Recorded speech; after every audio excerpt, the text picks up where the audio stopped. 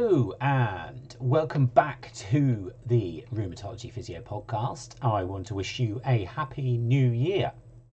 And we are starting 2022 with a bang. There's been a great consensus document that's been published about non-radiographical axial spondyloarthritis. Now, bear with me, it only came to my attention in the last 24 hours, so I haven't had time to fully get to grips with the whole document yet, but a couple of things drew my attention, which I wanted to get started with in this blog for you. So before we get into the details of that, I just want to give you an update on some news. So we've got courses coming up both in person and virtual. I think I'm going to be in Birmingham and Exeter, and also a virtual course as well in the first few months of this year. So if you go to rheumatology.physio/courses, the details are all there. There are limited tickets, so do grab those before they disappear. You don't want to miss out.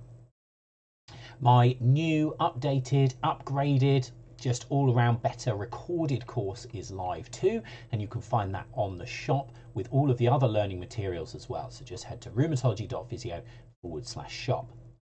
Finally, before we crack on, I am now releasing these blogs in newsletter form, so you can find them directly into your email inbox.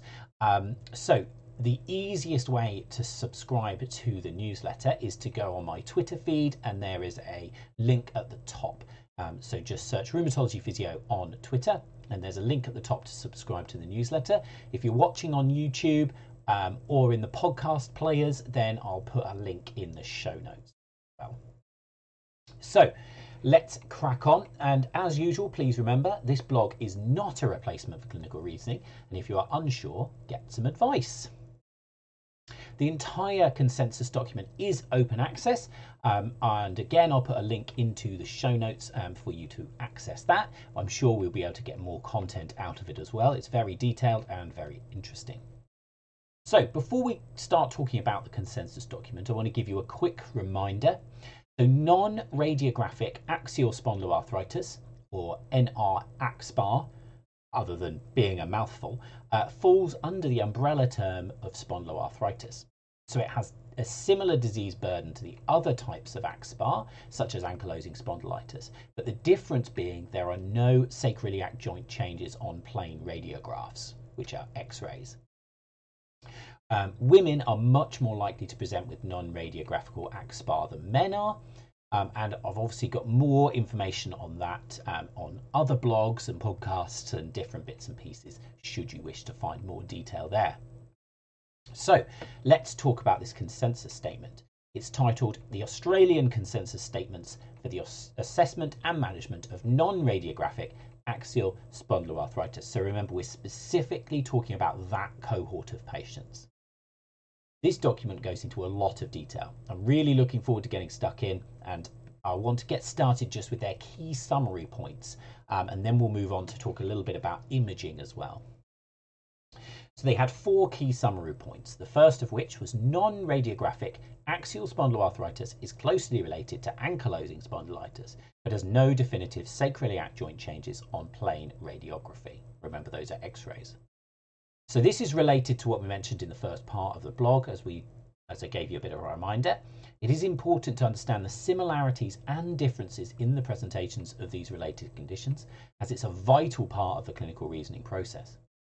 Relying heavily on one component of the reasoning process, for example bloods or imaging, will lead to misdiagnoses, especially in the less obvious presenting cases, such as people in the early part of their disease and or women. Key summary point 2.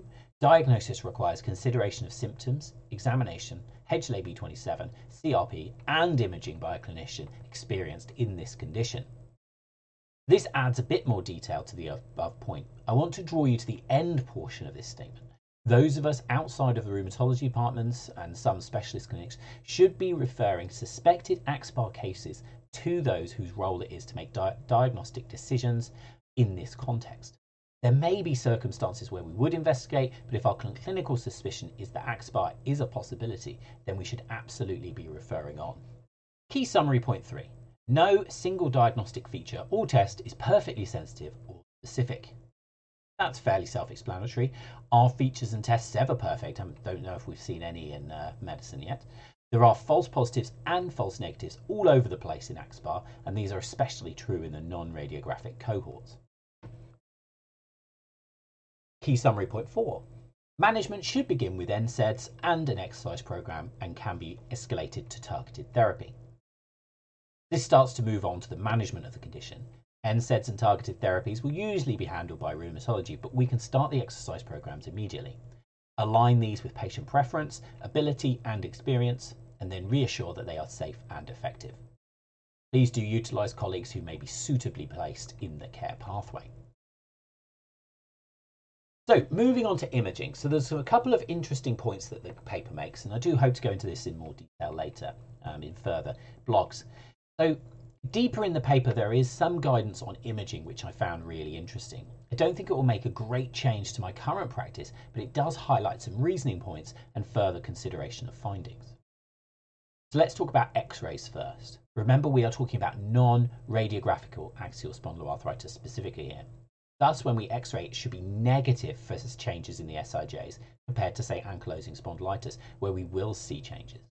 That's a necessity for diagnosis in both cohorts. So negative in non-radiographical and positive in radiographical. This, however, doesn't mean I think we should be doing the X-rays in primary care, as it's just not going to change our patient's pathway, as we would be referring to the rheumatology regardless of the finding. So remember, if it came back negative, we might think it's non-radiographical. If we came back positive, we might think it's radiographical, both of which we're going to refer onwards. So unless the X-ray is indicated for another differential diagnosis, then we're going to leave that to the rheumatologist. MRI. So the paper specifically states that sacroiliac joint MRI is needed, utilising non-contrast T1 and STIR sequences. The statement then goes on to describe how the rest of the spine imaging is a bit more problematic, and I've been an advocate for whole spine MRIs for a good number of years. They qualify this within 50% of those with changes in the sacroiliac joints, for example sacroiliitis. There were also findings in other parts of the spine. In those with changes in the sacroiliac joints, false positives occurred in 1/3 of cases.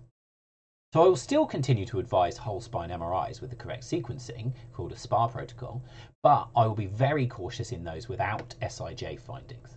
Again, I would echo that we need specialist input to interpret all the clinical and radiological details in combination to truly make sure we are ruling in or ruling out non-radiographical AxSpA.